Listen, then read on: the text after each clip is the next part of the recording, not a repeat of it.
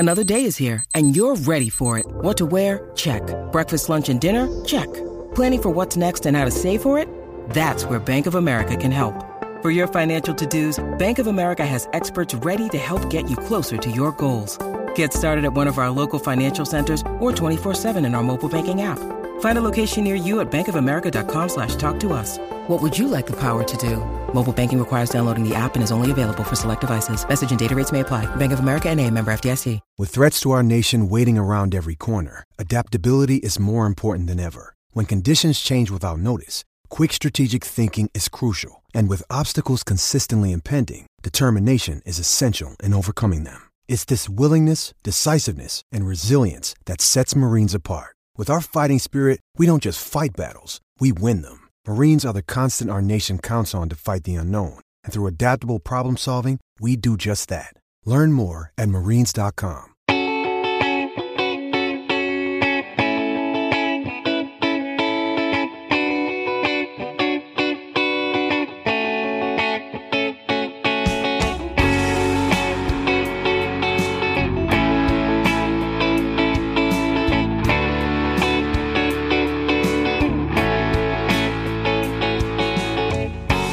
Welcome to another episode of Purple Insider. Matthew Collar here, and had to go live to react to the Green Bay Packers losing in the divisional round to the San Francisco 49ers on a across-the-body last-second interception that was actually kind of the most Vikingsy thing I've ever seen.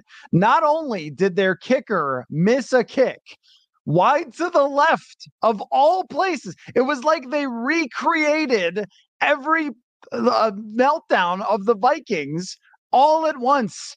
And then an interception across the body for Jordan Love, who easily could have run for a first down, checked it down, thrown somewhere else. He had plenty of time on that final play and decides to whip it into the middle of the field. The San Francisco 49ers intercept it, and we have ourselves now a 49ers NFC championship against either the Detroit Lions or the Tampa Bay Buccaneers of all teams.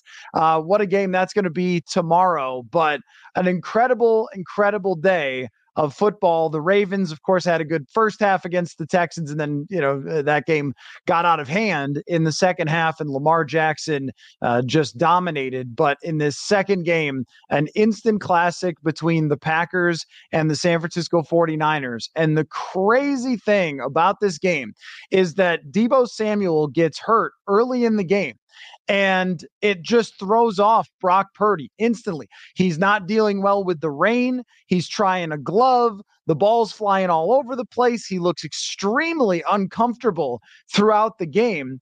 And then at the end, when he was needed the most, he makes a throw on a really nice out route, perfect pass to set up the San Francisco 49ers to score. And also, he scrambles for a near first down that sets up the touchdown. So as miserable of a game as it was for Brock Purdy, the 49ers find a way to get away with it. Talk about getting away with it. That was the whole story of the San Francisco 49ers in this football game. Brock Purdy threw at least 2, 3, 4 interceptable passes that were dropped by the Green Bay Packers. And if there's anything that is a consolation to Minnesota Vikings fans about the Green Bay Packers over the last, whatever it's been since they won the Super Bowl, it has been playoff meltdown after playoff meltdown.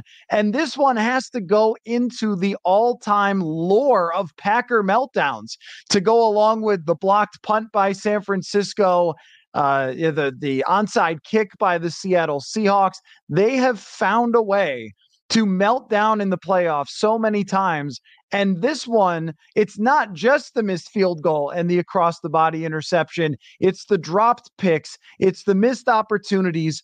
Jordan Love, down the stretch of that game, he also gets intercepted because he throws a pass to a wide open receiver that was simply too high and bounced up in the air and ends up getting intercepted by Greenlaw, who needs to learn maybe for the NFC Championship, that if he catches an interception, to just go down. He was running around at the end, and I was having flashbacks of the time that happened to the Chargers, where they picked it off from Tom Brady and then fumbled the interception. But Jordan Love sort of went back to 10 weeks ago on the final quarter of that game, which was really wild. And also, I love when stats get debunked, right? Bad stats get debunked. And the one that was being shared around is, well, San Francisco has not won a game when they're down by more than 7 points or whatever it was, which of course they were only down by 4 with 4 seconds into the fourth quarter, and they end up coming back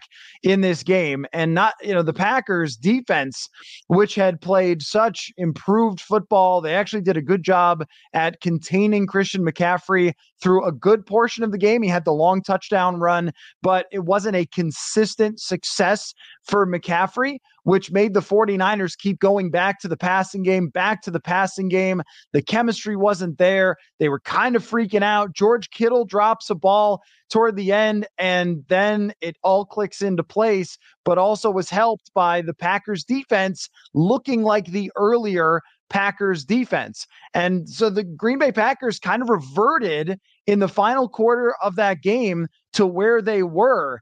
And think about how differently Jordan Love looked like he was playing until the fourth quarter, until he threw those 2 interceptions, had a couple other passes that were inaccurate, and kind of freaked out at the end of that game, because by the end of the third quarter, if you guys could see my Twitter mentions and texts, I'll tell you what every Vikings fan was saying to me.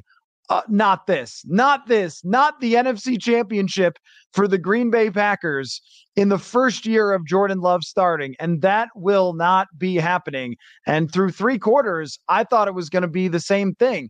I mean, Jordan Love did a lot of things in this game against the 49ers defense that looked like all-world quarterbacking, great, control of their offense. The drive where he throws it up for grabs, they get a penalty and then throws the touchdown right after that. And I think at that point, of course, Vikings fans are freaking out that they could have to watch the Packers in the NFC Championship game and maybe making other plans to go skiing or ice fishing or whatever else you want to do, rather than watching the Packers play in the NFC Championship. But instead, San Francisco ends up there, and we have the 2 strongest teams in the NFL throughout the season that kind of appear on a collision course now, with the Baltimore Ravens winning the early game and San Francisco surviving. And I think what it says, I was thinking about a quote from Kwesi Adolfo-Mensah in the end of the year press conference as I was watching the 49ers today, because what Kwesi said was that he wants to build a roster strong enough to be able to overcome adversity. And to me, that really stuck with me, because right now the Vikings do not have that type of roster, not even close. And we can get into that as we go through the rest of the thoughts from this game. But that was one of my biggest takeaways as the 49ers were slamming into the end zone to take the lead and then making the interception at the end to wrap that game up, is how bad did the 49ers play for much of this game? They lose one of their best players, an all-pro wide receiver who is the centerpiece or one of the centerpieces of their offense right off the bat. And yet Christian McCaffrey's making the plays. George Kittle, despite that drop at the end, is making plays. They're pressuring Jordan Love. He rolls out, makes a bad throw. Greenlaw comes up with 2 interceptions. He's a great player. That their roster is so stacked that their quarterback could have a pretty horrible game where he was all over the place in the rain, couldn't seem to grip the football, was throwing low, high, left and right, seemed off with his wide receivers, and yet they have so much talent that they were able to overcome all the things that went wrong throughout that game to beat the Green Bay Packers. And it certainly says a lot about how good San Francisco's complete team is. And one of the things that I wouldn't do is overreact to Brock Purdy having a tough game, in part because you saw him come together at the end and make some really key throws and lead that drive and make a clutch run to set up the touchdown, but also just because of the circumstances, because the weather was not good, because he lost his top wide receiver. And if Deebo Samuel is able to come back next week, you would think that under better weather circumstances, that San Francisco's offense will be even better than that. And I would also wonder, from Kyle Shanahan's perspective, did he forget to run?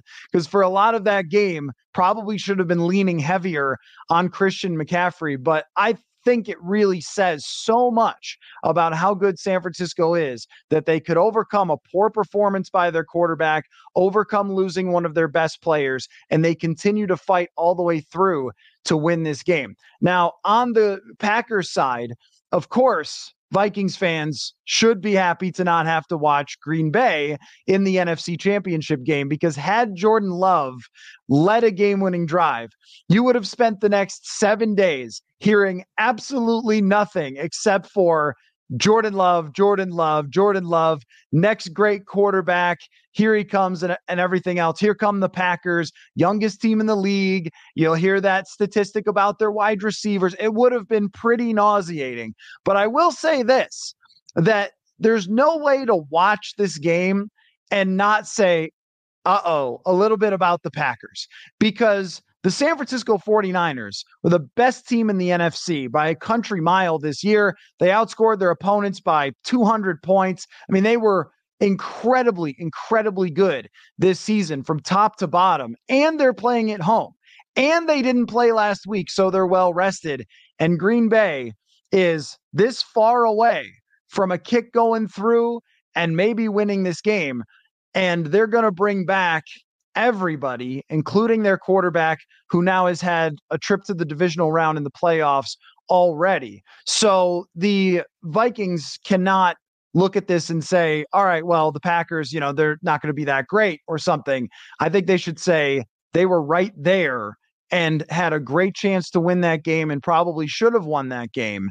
And that's now the bar to reach. And when you look at the roster for the 49ers, or the roster for the Packers, and how young it is and how these players are developing and how their coach and their quarterback are tied together, the Vikings have to look at these two teams and the way that they played today and think, we are far away. We are not right around the corner from competing with Jordan Love for a very long time from now. And yes, that fourth quarter was very bad for him. The 2 interceptions were both terrible throws.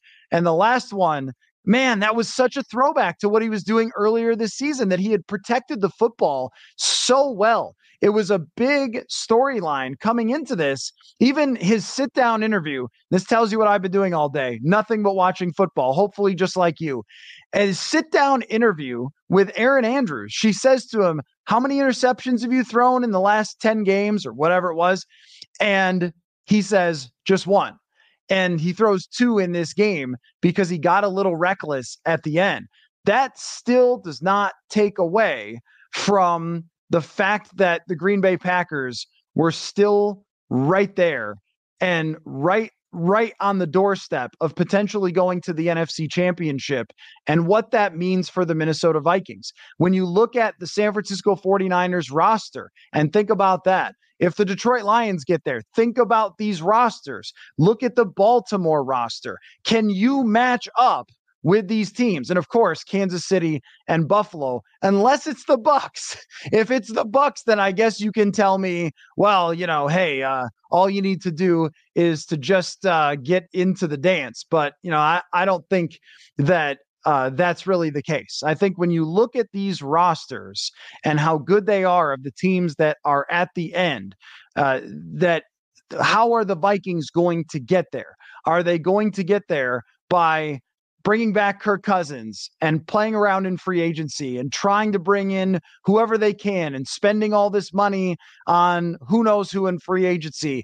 They don't have a whole lot to develop. And by the way, when you look at these teams, the Ravens, the 49ers, even the Green Bay Packers, who again, right there, they need a field goal or they need, Jordan Love to not throw across his body. But when you look at the rosters, look at how much developed talent is on these rosters, how much was drafted and that was put into these rosters through the draft, through development, through years of guys coming up through the system. And on the offensive side for the 49ers, their receivers, some of their offensive line, and then they added the final pieces, guys like Trent Williams, guys like Christian McCaffrey. On the defensive side, they were able to add Chase Young, who didn't have a great game today, but they were able to draft Nick Bosa and bring a lot of these guys together through drafting and developing those players. And when we compare that to the Vikings, they just don't have that. I mean, they have a handful of players that we know can play who have been drafted. They have a couple of superstars in Christian Darrisaw and Justin Jefferson and TJ Hawkinson. But outside of that, there is so much work to be done. And also the other thing too is we can't deny watching these games how important it is in the playoffs to be able to run the football. I mean, the Bucs don't do it very well, but everybody else, San Francisco gets a big touchdown run from Christian McCaffrey. Two of them, actually, the one long one and then the one at the end where somebody tries to shoulder tackle him and he just bounces right off him. And then Aaron Jones giving Green Bay a chance to win that game with a 53-yard run that ultimately, I believe that's the right drive, ends up leading to the missed field goal by Carlson. Another Vikings-ish connection. And how about Eric Wilson, by the way? This game had so many things that happened. This will be one where you go back on YouTube, especially people who like the Vikings and want to watch the Packers lose, but you go back on YouTube years later and you're like, hey, what happened in that game? And then you go, everything happened in that game. So many things happened, but shout out to Eric Wilson. Eric Wilson makes an incredible play that would have gone down in playoff lore after the kick returner fumbles the ball, dives all out onto that football at full speed to give the Packers that possession and allow them a chance to score. And I mean, what a great play by a guy who's kind of become a journeyman, but he was originally picked up by the Vikings as an undrafted free agent. And just having covered him, super hard worker, super intelligent player, played a lot of different roles. He filled in for a while for, I think, Eric Hendricks when he was hurt a couple of years ago, and then went to the Eagles, didn't work out there, ends up being latched on with the Packers and makes a great play. I like when I see that from guys who have bounced around the league or underdogs. So a great play by Eric Wilson, which all of you can appreciate a lot more now that the Green Bay Packers did not win this game. Anthony says, please no more bring back Kirk talk. It's time to turn the page on that dude and another balloon contract to keep him. Rather use that money to build the rest of the roster. Now, I mean, I think that the playoffs are a big, giant laser beam in the sky saying, you can't do this again. You cannot do this again. And part of that is how close the Packers just were. It has to be that through they are one quarter away from the NFC Championship for a team that was not supposed to be there and for a team that is going nowhere. You know what I mean? Like going nowhere is in not going to leave off of the top and being competitive in the NFC North. They are not going to fall apart. They have their quarterback, and gosh, he was right there. They have their wide receiving core has got 4 dudes who can play. They can build on their lines, offensive, defensive. They can get a new defensive coordinator. They can improve their secondary, improve their linebackers. I mean, the Packers are in a position to now take a team that was this close to the NFC Championship to the next level. And when they go out in free agency, players are going to want to play there because they see what just happened and how close that team was. So for the Vikings, you have to read the room. And you have to see how close they just were and think they'll be back. They're not going to go anywhere. And then you have to look at a few other things, which some of you guys are bringing up and I think is very astute, that the quarterback of the San Francisco 49ers is making $880,000 on the salary cap this year. through 3 quarters, I had some people tweeting me saying, hey, do you think the 49ers will try to get Kirk if they lose and get rid of Brock Purdy? And the answer is they can't, because Brock Purdy is the reason this roster is so incredibly good. And how do you go about building it? If Brock Purdy was not their quarterback, if Kirk Cousins was the quarterback of the San Francisco 49ers, they wouldn't have those players. They wouldn't have all of these guys who stacked up that roster and allowed them to somehow overcome all the things that they had to get by in this game. I mean, you see Brandon Ayuk going out there and making plays. I mean, you see Trent Williams blocking, Christian McCaffrey going into the end zone. Like, all these guys need money. Nick Bosa, they just signed to a massive contract. And at some point, they will run into that problem with Brock Purdy. But he's only in his second year. So they're going to be able to pay whoever they want to pay to keep this roster together for San Francisco, only because their quarterback is making so little money. And look, I think that Purdy had a brutal game for the most part. And he showed a lot of the weaknesses that people were concerned about when there was this big argument throughout the year. Is Brock Purdy actually good? Is he not actually good? Should he be the MVP? And I don't really care about all that. I mean, his numbers are fantastic and the team around him is great. It's a big part of it. Usually it is.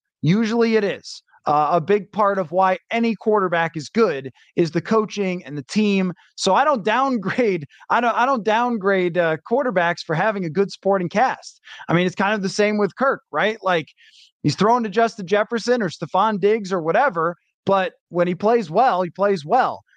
But when you watch a guy who was Mr. Irrelevant, who's making $800,000 with a team that is so good around him that they can overcome this type of game and still get to the NFC Championship, it has to be a giant flag. Like, we have a new state flag in Minnesota. What it should be is, look at Brock Purdy's salary cap hit. That's what it should have said. They should have let me design it. Look at the NFC North is what it should have said on the other side. Look at the NFC North and look at Brock Purdy's contract and tell me that you think that you can bring back Kirk Cousins and recreate what those teams have, or what the 49ers have and the Ravens on their team as well. The teams that are here and how deep they are and how good they are that are going to be playing in championship weekend. How can you go player for player on a roster when we go through it? If we go through the Vikings defensive line, the only guy under contract is Harrison Phillips.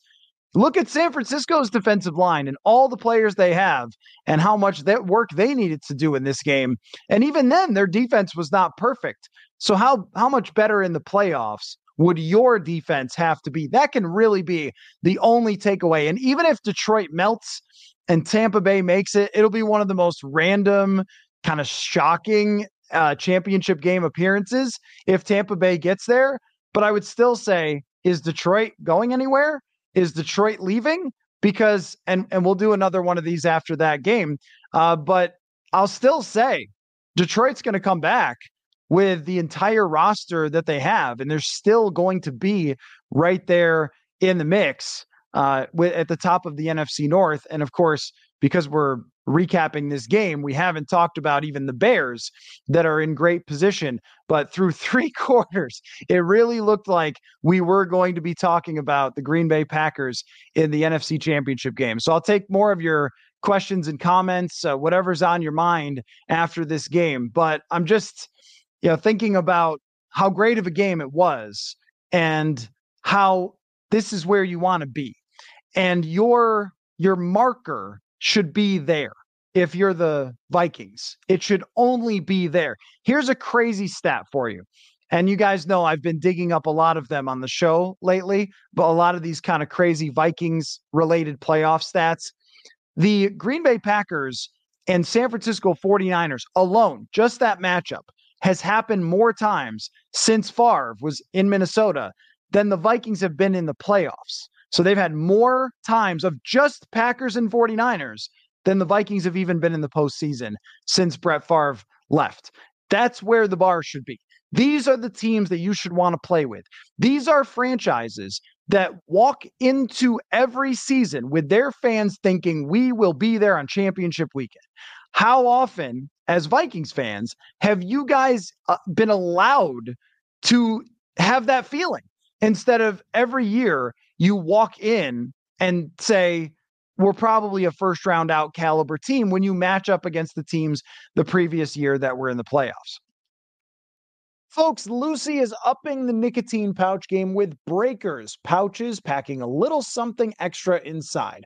What are Lucy Breakers? If you know your pouches, then you know that the nicotine doesn't hit immediately, and neither does the flavor. But the geniuses at Lucy came up with a brilliant way to fix both of those problems. They put a mini liquid capsule inside each Breakers pouch. So here's what you do. You get the Breakers pouch, break it with your teeth, and it makes a satisfying pop. Then put it in your lip and enjoy the immediate nicotine and flavor release. Nobody is doing anything like this except for Lucy. It's a new kind of pouch technology only available from Lucy. There's 6 delicious flavors, including apple ice espresso and classics like mint and mango. So break up with your dusty gas station pouches and go to lucy.co/Purple Insider. Use the promo code Purple Insider and get 20% off your first offer. Lucy offers free shipping and has a 30-day refund policy if you change your mind. That's lucy.co. Use the code Purple Insider and get 20% off and always free shipping. Now, here comes the fine print. Lucy products are only for adults of legal age, and every order is age verified. Warning, this product contains nicotine, and nicotine is an addictive chemical. Hamza, I'm sorry if I'm mispronouncing your name, says, in your honest opinion, how far do you think the Vikings would go if Kirk hadn't gotten hurt? Round 1 exit. I don't see any other result other than round 1 exit at best. There's no guarantee that Cousins would have won all the games that Dobbs won, that they wouldn't have been in the same position. Because remember, they started 1-4. And go back and look at all those stats of teams that start 0-3 and how often they make the playoffs. It's very rare for a reason. Remember, in 2020, Kirk got the Vikings back to 500, and then they faded down the stretch. Was this not the exact same season, even for the defense, where the defense faded down the stretch? It would have faded down the stretch anyway. Would they have gotten maybe 1 or 2 more wins because he's better than Dobbs and he's better than Mullins? Yeah, I think so. But it would have either been 8-9 or 9-8. And I don't think it would have been much better than that because the defense was always going to come apart once they played better teams. I'm certain of that, that they were a little bit overly pumped up by playing a lot of bad quarterbacks. And that's not a criticism of Brian Flores. He was great this year. He got everything out of it. But once a guy or two got hurt, once they lost Byron Murphy, once they lost DJ Wanham, that defense was not going to be able to hold up. So I think that they would have been looking at probably what happened to the Rams. They would have gone to Detroit. They would have lost, and maybe in a good game. And we would have said, well, they were pretty close to beating a good team, and that would have been the best they could have taken home. But a lot of times, even those teams that fight their way back, you have to do so much to get back into the race that it's really hard to keep that going. And that's why teams that start 0-3, 1-4 almost never make the playoffs. So I wouldn't have even been surprised if they finished at 8-9 and still missed the playoffs anyway. But yeah, it's an interesting discussion. But really, toward the future, it doesn't matter if they would have made it or not with Kirk, because you can't recreate what you had. You can't go back in time and say, well, all right, well, that defense is coming over to next year, because it's not. Because this year's defense had 16.5 sacks from Danielle Hunter. And you don't get that back unless you sign him. And then it's hard to say if he can recreate that. And even if he had gone 9-8 and made the playoffs, they would have celebrated a fake banner. Do they get to even this game? I don't know. If they did, I think it would have been maybe a successful season in their eyes, and probably ours as well. But that's not what happened. What happened was they finished 7-10, and now with so many players leaving, including their left guard, including their number 3 wide receiver, who didn't have a great year, but also is an NFL player. And I think what you saw from San Francisco and Green Bay is receiving depth really matters. The more guys that can make plays for you. I mean, Bo Melvin, what? Like there's all of a sudden the Packers have guys all over the place making plays, and San Francisco brings a guy who had 3 catches off the bench and he makes a great play. That's the type of depth that you need to have to get here. Players get hurt. You have to have guys who can come off the bench, and the Vikings just didn't for this year on their defensive side. But that's the thing, is that if you could take all the pieces that you had from last year and then just plop on a couple more free agents, maybe instead of Marcus Davenport, it's someone who could stay healthy, and bang, okay, now you've got a much better defense. But that isn't how it works. And the other thing is, too, that as we look at next year, midway through the season, and I will admit to this, of thinking that a Caleb Evans was in a really good place, then over the final couple of games, he kind of falls apart. And so now you're asking for the Vikings, who do you have as your foundational defensive pieces? Who's going forward with you? How many guys do you really have that you're sure of? I'm sure of Metellus. I'm sure of Bynum. I'm sure of Pace Jr. I'm sure of Byron Murphy and Harrison Phillips, and that's about it. And none of those guys, when you look at San Francisco, Fred Warner, Nick Bosa, Javon Hargrave, you look at those guys, these are stars all over the place. Armstead, they add Chase Young out of nowhere. I mean, these guys are stars, and that's what. And Charvarius Ward, is a good player as well. I mean, they have a lot of dudes who are among the best in the league. And when they showed the 49ers offense and defense in the bottom, when they're introducing them, it's like all pro, all pro, all pro. I mean, that's the bar. That's what you need to try to reach.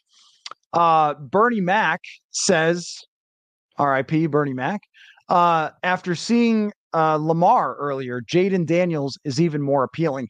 And this is another takeaway from the playoffs. It may feel a little different when you're watching the Lions and the Bucks, because neither of those quarterbacks are playmakers, or at least like true playmakers. They both were drafted number 1 overall and have huge arms. So there is that. But what Lamar did was, even though things were going a little wonky and he was getting pressured, he made plays with his legs to totally take out the Houston Texans defense over and over and over again. 100 yards in that game, the third time in a playoff game out of 5 tries that he's run for 100 yards. And how do you defend that? Now Lamar is throwing the ball better than ever, by the way. I was looking this up. This is crazy. Anybody who watches the show, and welcome anybody who's new, Matt here. But those who watch or listen to the show all the time know that we think it's funny that Hendon Hooker is so old. Lamar Jackson is 1 year older than Hendon Hooker. How crazy is that? 1 year older. He's only 27 years old and going absolutely nowhere, just like a lot of these teams that are at the top that are going to be the bar. And that's sort of the theme, is a lot of this is coming back. And yeah, I agree with you that when you have watched this playoffs, even including some of the things that Jordan Love was able to do today, even if it's not running, it's playmaking. It's out of structure. And there's even Brock Purdy, who is a decent playmaker when he's on the move, runs for a huge first down. This is something that the Vikings are just not capable of at the quarterback position, and have not been capable of at the quarterback position as long as Kirk Cousins has been the quarterback. And of course, I make a lot out of how it's the total roster and how that's the focus as far as Kirk Cousins goes and relative to Kirk Cousins. But also, let's take a look at some of the quarterbacks who are left. One is insanely cheap. The other ones are amazing. I mean, somehow, unfortunately, either Patrick Mahomes, Josh Allen, or 2 out of the 3 of Patrick Mahomes, Josh Allen, and Lamar Jackson have to go home. That's absurd. That's absurd. And then in the NFC side, obviously a lot weaker as far as the quarterbacks go, but you still have a cheap, insanely cheap quarterback, a quarterback in Jared Goff, whose team tanked and built around him to make a complete team. And then a Tampa Bay that's kind of random. And it was 9-8 in a very bad division and needs to get super lucky. And yeah, every once in a while, you can get super lucky, but that's not really what you're playing for. You're not playing to be once a decade team. And Tampa Bay has a really good defense. and has superstars on defense that the Vikings do not. You guys in the comments, very snarky. If the Vikings made it to the NFC Championship game, maybe it would have been enough time for Marcus Davenport to finally come back. What an odd situation. And then, just as an aside, the Vikings firing their trainer, I just wonder what that's about, because it seemed like they were very happy with their trainer situation. And I wonder how Marcus Davenport plays into that at all. Bob says Case Keenum had a 98 quarterback rating, 3,500 yards, 22 touchdowns, 7 picks in 2017. We should have kept him. A little bit ancient history, Bob. That is true, that we're always going to go back to that decision. I don't as much. And now, if you want to go back and listen to the tape, I was not for that decision to bring in Kirk Cousins at the time. I was more along the lines of either Alex Smith or going with the draft, which happened to have Lamar Jackson, and sticking with Keenum and Teddy Bridgewater and sort of letting them play it out. But I'll always say this, because I've seen a few of you going back to that Wilfs thing. And I'll always say this about the decision. The Wilfs push the chips to the middle of the table to try to win a championship at that moment. And then after that, seem to not really take that approach again. They seem to take the approach that they wanted to justify the Kirk decision rather than truly think they were right on the cusp of actually winning something. Because from 2019 to 2020, they went through the same thing they've gone through these last couple years with losing all of their talent, losing Linval Joseph, Xavier Rhodes, et cetera, Everson Griffin, all their defensive players who had been there. And it was at that point where they really should have said, all right, it's time to let Cousins' contract play out or trade him away or move on and reset, rebuild. And they chased the past. They kept chasing the past. And with the Vikings, I think there's probably a lot of people in the building who think, man, we went 13-4, and then we were 500 when Kirk got hurt, but playing our best football. And we need to get back to that point and just have things go different. But you can't chase what you missed out on in the NFL. You missed out on the Super Bowl because Case Keenum wasn't good enough and that defense fell apart in Philadelphia, and they chased it with the Kirk decision and it didn't work. And then in 2020, they felt like they were close after a win in New Orleans. Get a win in New Orleans. We just need to be a little bit better. And they didn't get there. And in 2021, it was one desperate flailing to try to justify it and save everybody's job, and it didn't get there. And then if this offseason they go back and they sign Kirk Cousins to another extension, it will once again be chasing what you had before rather than dealing with the fact that right now you have almost nothing on this roster on defense.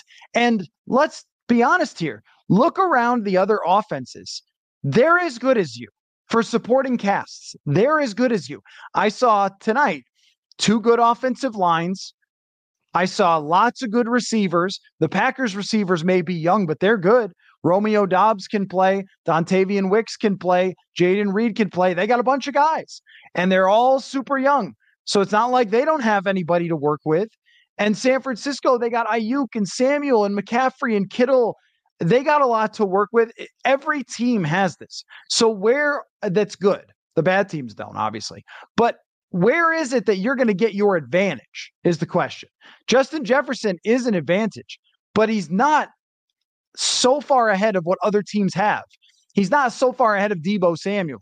He's not so far ahead of Brandon Ayuk or Amon-Ra St. Brown on the other side of things, or even with Tampa Bay with Mike Evans and Chris Godwin. Like, he's ahead of the other receivers in the league, but not by a million miles better than like Stephon Diggs or somebody. So a lot of teams in the league and in the NFC have great supporting casts for their quarterbacks. Where do you get your edge? And a lot of times it's in defense, it's in offensive line, it's in running game, it's in having a quarterback making almost no money. So, I mean, all these things need to be addressed in the offseason, and you really can't do it in one offseason. That's what they really have to recognize, is that they cannot do it in one offseason where you just try to mess around in free agency and then hope that you hit on draft picks, but they don't even have recent draft picks who are about to take the next step. So Mekhi Blackmon, I think, is a good cornerback, but he had a decent year, and that's okay. So, that's something to work with, but that's not players coming up through the pipeline that are going to be massive difference makers on your team. The only guy they've drafted who is that is there's one guy, it's Jordan Addison. That's not going to be the difference. And Hamza says, did you happen to see Daniel Jeremiah's first mock? He's very plugged in and goes based off what he's hearing from scouts and teams. He has Bo Nix 14 and Penix not a first rounder. So I have seen a little bit of buzz recently for Bo Nix. And here's what I will say about Daniel Jeremiah. There is almost nobody, if not nobody, better than Daniel Jeremiah at scouting players, giving information, broadcasting. I love that guy. Like, he is fantastic. But no one is good at mock drafting. No one. No matter what they're hearing or they think they're hearing or how plugged in they are, if you go back and look year after year, Mel Kiper, Todd McShay, Daniel Jeremiah, everybody, they're all off when it comes to that because teams don't leak that information.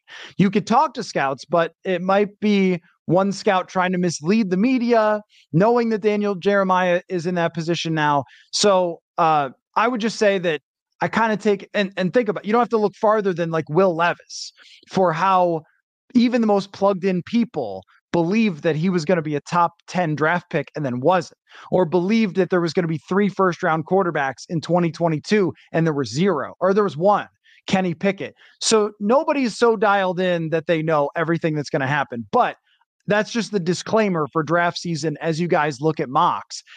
However, I think that Bo Nix has a good chance to go in the first round.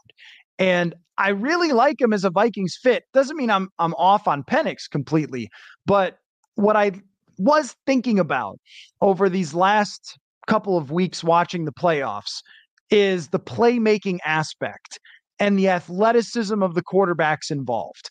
And Brock Purdy is a little bit of an outlier on this. Jared Goff is not the best athlete. Baker Mayfield's not the best athlete, but it's an advantage.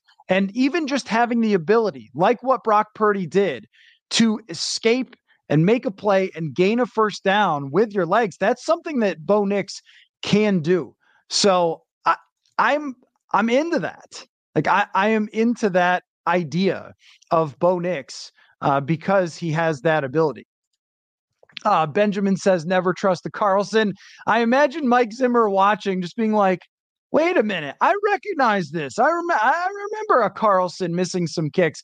Also led to some reminiscing about some great one-liners from Mike Zimmer in the short Daniel Carlson, which is not him, that was his brother. But in the Daniel Carlson era of Mike Zimmer going for 2 on purpose to send a message to his kicker, and then after he cuts his kicker, says, did you see the game? When he was asked why they made the decision. So Bradley says, will the depth at receiver is a result of how good the quarterback is playing? I imagine that you meant that a little differently, but is the depth at receiver a reflection of how good quarterbacking is? Or I guess what you mean is, how much does it impact it, right? And I think a ton. I think an absolute ton. Even when you look at Carson Wentz, for example, we would all agree that Carson Wentz is not a great quarterback. But at one point, Carson Wentz has his team home field advantage for the playoffs before he gets hurt in 2017. Go through and look at that receiving core. They had a bunch of great receivers. How did Jalen Hurts look when he didn't have A.J. Brown to throw the ball deep down the field against the Tampa Bay Bucks? Not as great. And how did he look last year when he had A.J. Brown 100% healthy? He looked really good. It is a huge impacting factor, and it matters that the Vikings can give their young quarterback that. But for me, it's a lot of teams have this, have a good supporting cast, have good receivers to give to their quarterback, a lot of the competing teams. So where are you going to be different than just, hey, we have receivers, we have, young guys who can help in terms of bolstering our quarterback?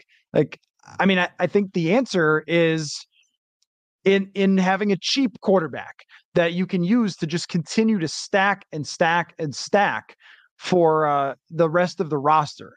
That's how I look at it. And of course, people have lots of opinions on rookie quarterbacks, which we're going to get to as we go through the draft process and all that, about Bo Nix and Jaden Daniels and whether it's worth it to trade up for him and so forth. And we'll get there. Some people are very skeptical on Bo Nix.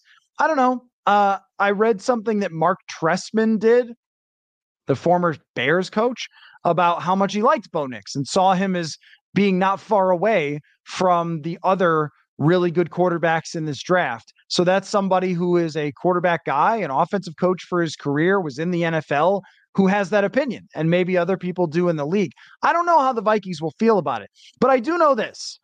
Could Bo Nix do what Brock Purdy did today? Probably, if he's even halfway decent, but you need to give him all the tools to be able to do it. That means an offensive line like that. It means a running game like that. It means a defense like that. If you want to be here and do it, look, and maybe whoever they draft can become an elite quarterback, but you want to be in a situation where even if the guy isn't Lamar Jackson, you still have a chance to be there on championship weekend because you are so strong. Folks, if you've been listening to the show, then you know how much fun we have been having with Prize Picks this year. Just go to prizepicks.com/purple. Use the code PURPLE for a first deposit match up to $100. And let me tell you how it works. If you haven't heard us talk about it enough yet, or you haven't tried it yet, very simple. There are yardage totals on Prize Picks. You either pick more or less, and boom. Each week has been a roller coaster ride of fun, and the best part is that when I have a bad week, I didn't lose much. It doesn't cost much to play. You can turn $10 into $250 very easily, and if things go sideways for you, you're not out a whole heck of a lot of money. But normally, I do much better than this. So that is prizepicks.com/purple. Just more or less on yardage totals, and you are in. prizepicks.com/purple, the code PURPLE for a first deposit match up to $100. And yeah, I know in that same mock, and I saw it, Bradley, Daniel Jeremiah predicted the Vikings would go after a defensive lineman. Yeah, I know. I think the mock drafters don't know what to do. They don't know what the Vikings are going to do, because none of us know what the Vikings are going to do. Skull Vikings says, do you think that New England will trade back? That is also really hard to tell, because I could very much see Gerard Mayo saying, yeah, I'll take over this job, but I got to take my quarterback and you got to give me time to build with him. If you're Gerard Mayo taking over for Bill Belichick, what's the number one thing you want? You want time. You don't want pressure. You don't want the fan base going, well, we just signed or traded for this veteran quarterback. You got to win with him. Or run back Mac Jones and say, you got to win with Mac Jones, or this is the worst decision ever. You want somebody new to say, hey, we went 7-10, but we're really happy with our young quarterback, and off we go to the future. That's what you're looking for, I think. I would be surprised if they decided to trade down, but I'd be surprised if anyone at the top did. The question is, how much do they like Jaden Daniels? Is it enough to use that pick, or would they trade it away? And if they want to use it on something else, then you get to number 4, number 5, where those teams want to draft receivers. Can you make a trade with them? The problem is there's some really great receivers in this draft that need to go at the top. Harrison Jr. and Neighbors. They will go at the highest part of the draft. That's where it's difficult to see any of those teams trading too far back. So I think the Vikings really should focus on the other prospects, Bo Nix, Michael Penix, and J.J. McCarthy, and say, can we build around any one of these guys? And I do think that if there's a quarterback that J.J. McCarthy is like, and I don't know how much we would love this, but I think that he's kind of like Brock Purdy, only a little bit taller and a little bit faster, maybe a lot faster, but he scrambles in the same way. Purdy's got some quickness to him. He might be the most similar quarterback in the draft to someone like Brock Purdy. So if you're looking at that and saying, can a guy execute an offense? He's got more arm strength for sure than Brock Purdy does. So all those guys I think are on the table, but I'm not sure about the top three. And it would take a lot if that's going to happen. Anthony says Bo Nix seems pretty good.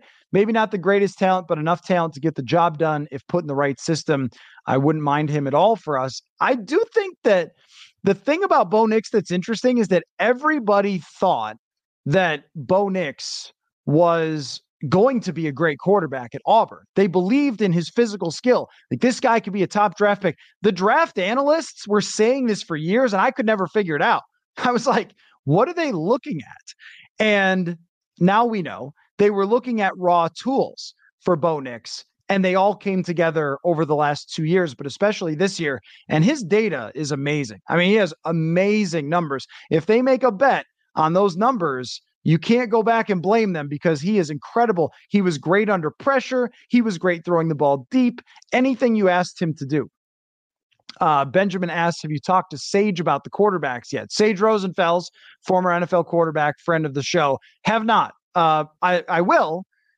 I've been mostly focused on the playoffs and kind of picking apart last year, but we'll have time to transition, especially through February, into hardcore, let's look deep into these quarterbacks and so forth. And I agree with this from Billy, says that feel like the mock drafts are pointless until after free agency settles. Anyway, fun to look at, though. I agree that they change a lot with the NFL Combine because that's when everybody goes to the Combine and they all talk to everybody they know and start to gather information. And even then, the information is not always the most clear.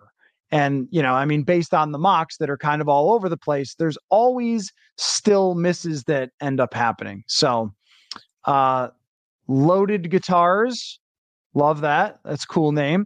Says we should trade into the top three way before the draft. Well, that's exactly what San Francisco did when they took Trey Lance. And if you do that, then it maybe is easier where teams haven't fallen in love with someone yet. How much do you have to give up? Do you have to give up 3 first-round picks? That's the hard part. I don't know how in the world you can get there without giving up the number 11 and then 2 more firsts.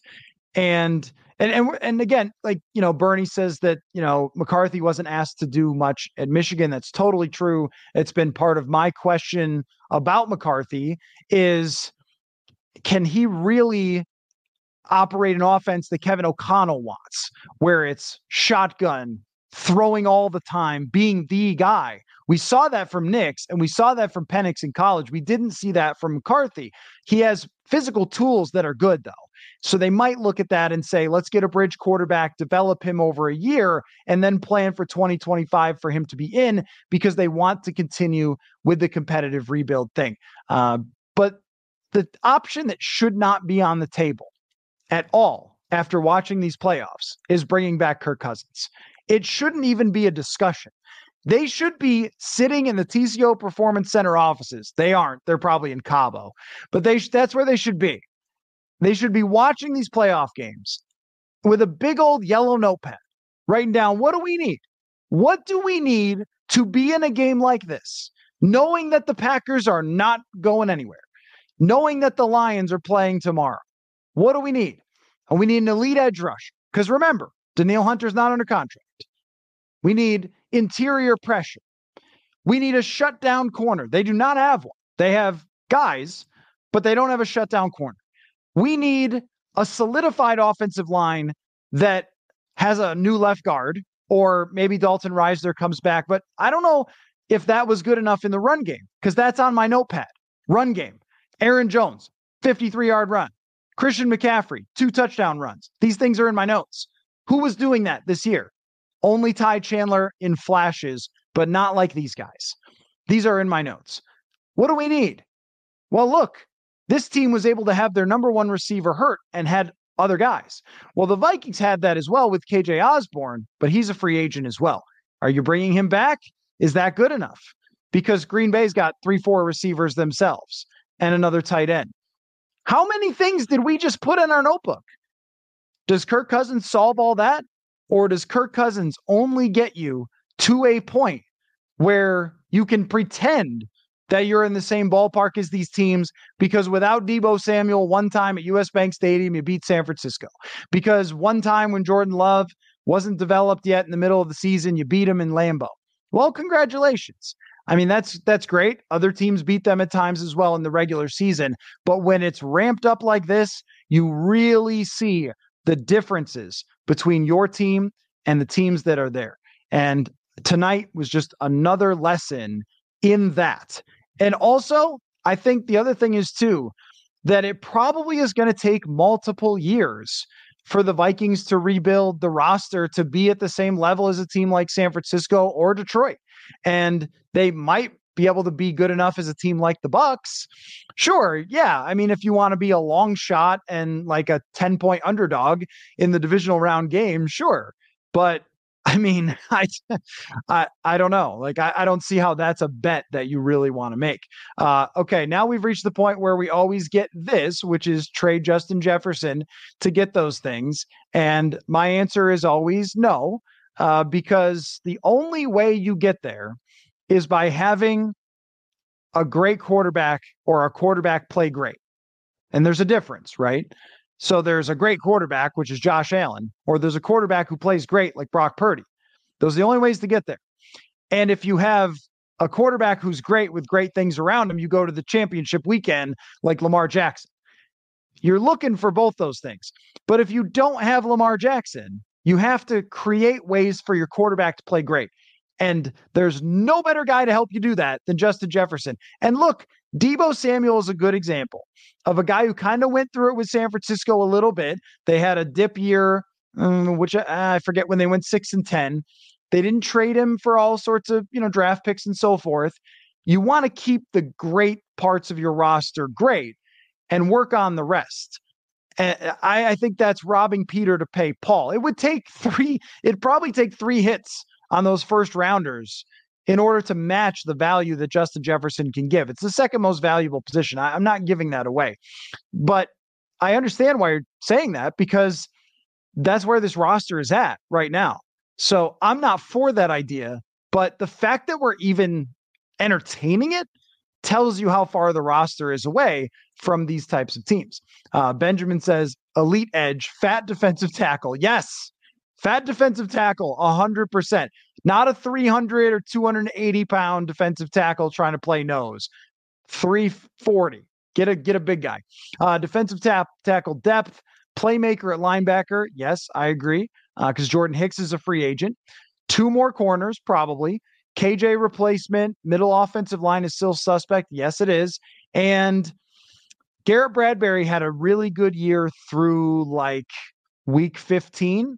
And I may have reverse jinxed him, because after I wrote an article about how valuable he'd been through all the quarterback changes, he had some of his worst games that he's had in years. And you still saw the weaknesses. Ed Ingram still was in the top 5 in pressures allowed by a guard. This is not an offensive line that is, as of it stands right now, amazing. It's pretty good. And they were really good in pass protection. But is it amazing? I don't think so, because that means it can dominate in the run game. That means when you get the ball at the 5-yard line, you score a touchdown because you just hand it off. That's when it's great. Matthew says, if we're so far away from having a good roster, is that a reason to consider trading JJ? And the reason I don't think that is, well, one, like I said, you need to hit on all of those draft picks to be as valuable as him, and that's a tough proposition. Also, you're not planning on being bad forever. And Justin Jefferson, has he turned 25 yet?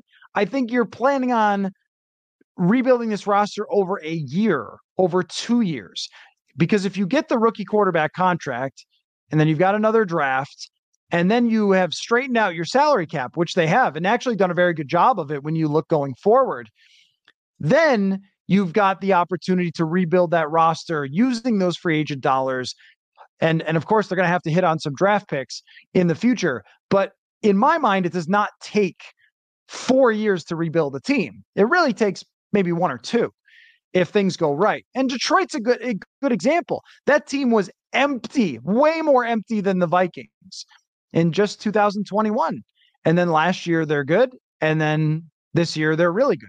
And I mean, I just can't help but think that it doesn't take that long once you've got it figured out.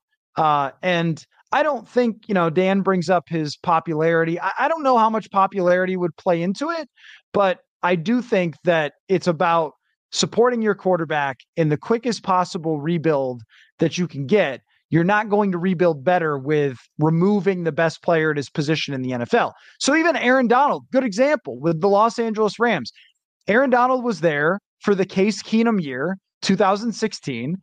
And you could have said, yeah, I mean, if they trade Aaron Donald, they're going to get several first-round picks. But I don't think that that's, a good idea. You need to keep the players that could potentially help you win a Super Bowl, not move on from them and then just hope and pray that your draft picks work out. But I see why you're bringing it up. Bo Nix broke the NCAA completion record, 77%. Yeah, I mean, his numbers are really fantastic. And if you kind of start there and work your way back, arm strength, mobility, athleticism, I mean, it works for me. But especially that ability to run for a first down when everything else has gone wrong, I've been a really big fan of that. And the other day, I was watching this NFL Films piece that's an hour long from 1993 on John Elway, and it's all about his comeback wins. And I thought, well, this is great, like NFL Films lore kind of thing. And as I'm watching it, I'm thinking, okay, I mean, of course I remember John Elway and his arm and everything else. The number of times where John Elway's great comebacks were sparked by running for a first down just made me think, I don't know how possible it is if you don't have Tom Brady or Peyton Manning to win without some mobility.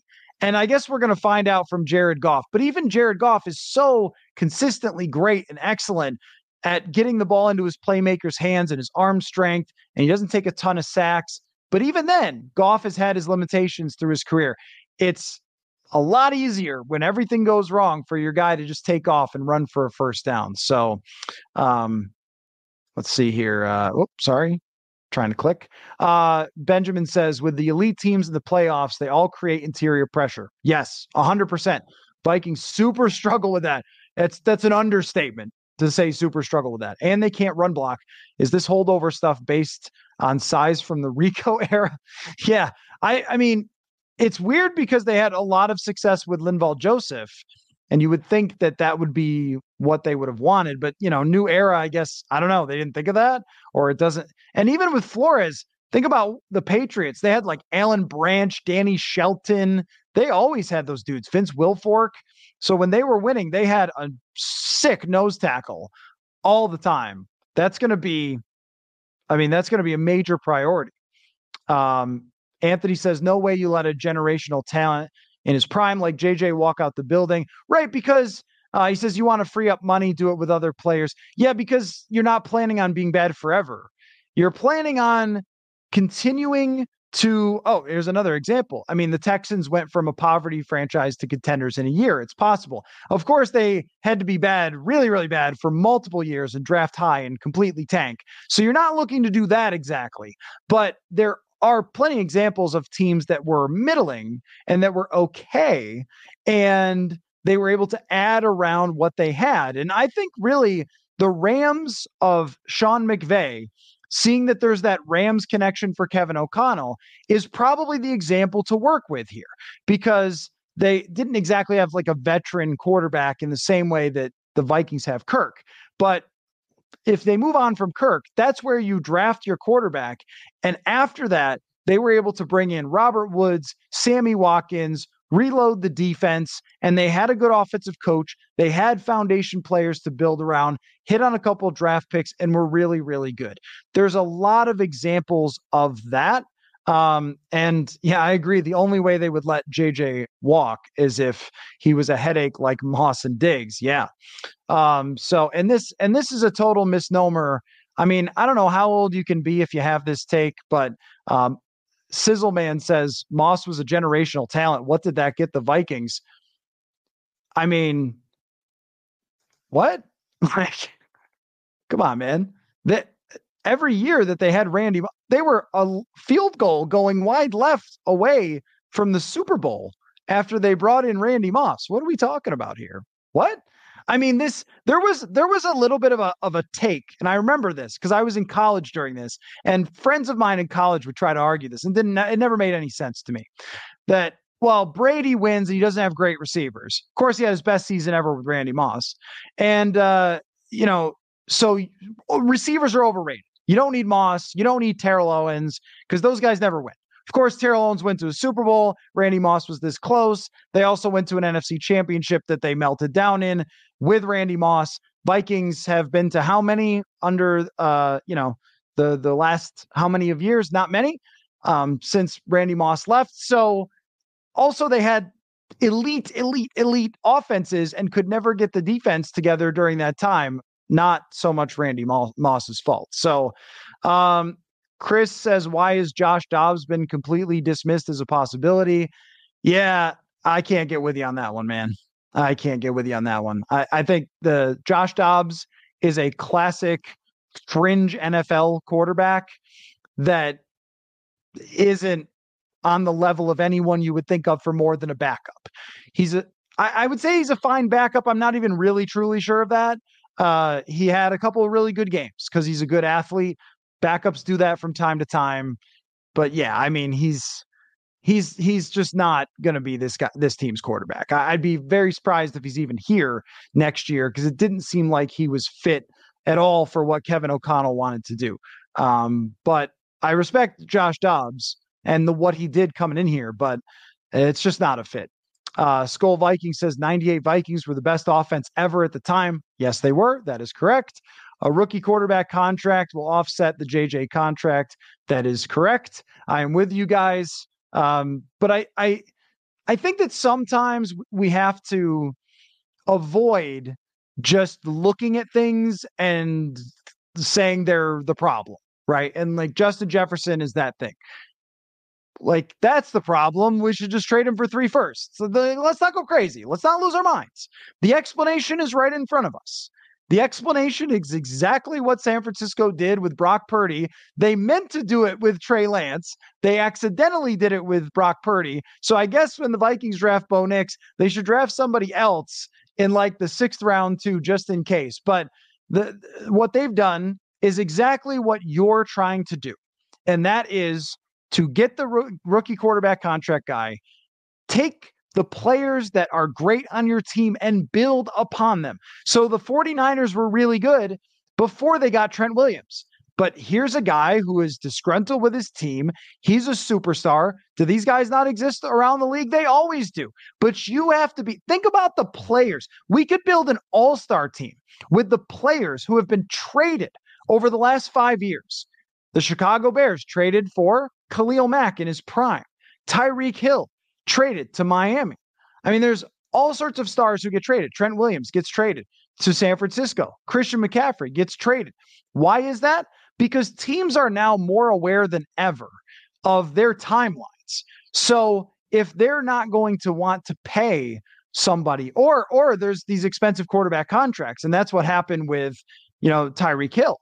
So what you have is some teams are tanking and players aren't going to stay anyway. And so they move them.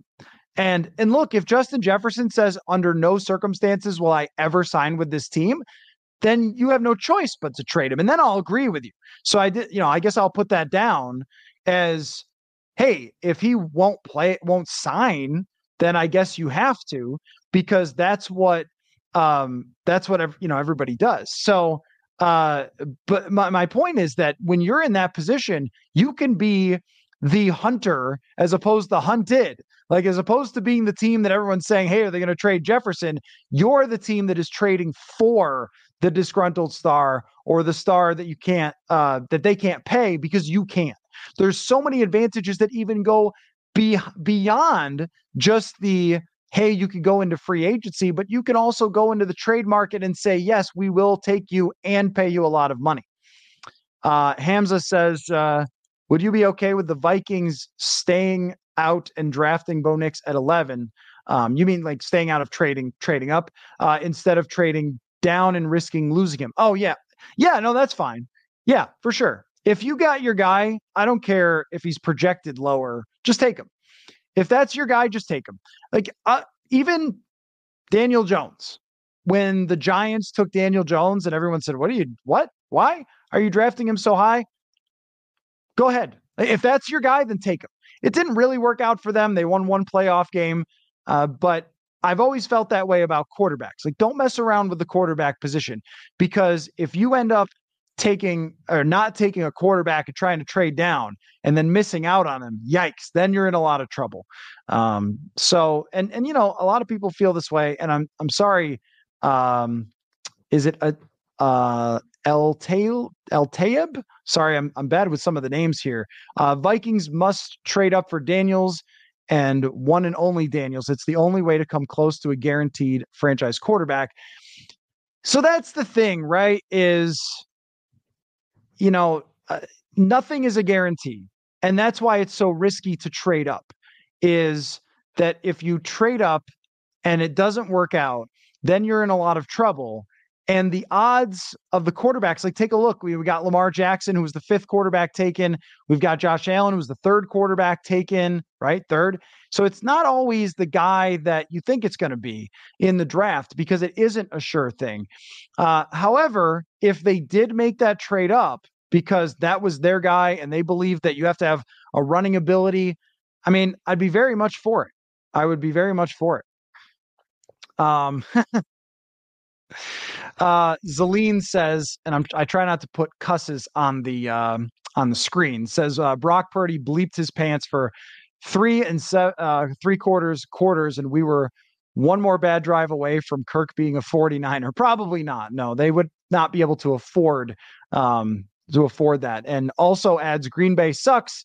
Cinderella run that isn't happening again. Well, that's just false. So sorry, man. I know that there's like some copium going on there, where you want to believe that Green Bay was just some sort of smoke and mirror. It's not. It's not. Jordan Love is extremely, extremely talented, and actually living in a fantasy world is kind of how the Vikings got to where they are. So I try not to do that. If you're looking at Green Bay and saying, well, they suck and they were just a Cinderella team. No. If there's a Cinderella team, it's going to be the Tampa Bay Bucks, who had no business being here and then just lucked into a win against a melting Philly team and then ends up beating the Detroit Lions or something. That's the Cinderella team, not the team that is built on a bunch of young players with a super young and super gifted physically quarterback that has a really good coach. That's not going anywhere. That's going to be at the top of the division year after year. That's a fact. I mean, I just don't see any other way that they're not right there competing for years to come, especially when they're so young. So you have to deal with that. There's no changing it. You can't talk yourself out of it. You can't leave comments on YouTube and hope that changes what's coming. That's like what the Vikings would do. That's what their owners would do. We don't work that way. We live in reality. The reality is the Lions are going to be good, and the Packers are going to be good, and the Bears are probably going to be good. So do you want to stay with them? You've got foundational pieces to work with to stay with them.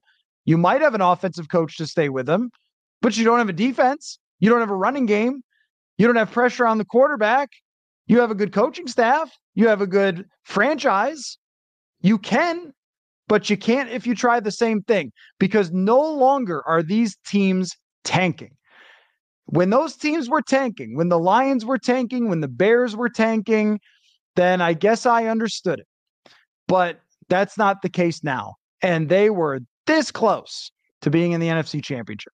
And I think that this playoffs should just be loud and clear to where the Vikings have to go.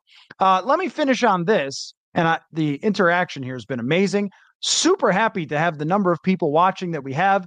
Thank you all so much. If you're new, purpleinsider.com is where you can see my written work, Future of the Franchise. I wrote a book. It's over here called Football is a Numbers Game. Check that out if you're new. And also come back, subscribe, leave comments, argue with people here. It's a great place to be. It's really fun. We're going to do another one of these tomorrow as well.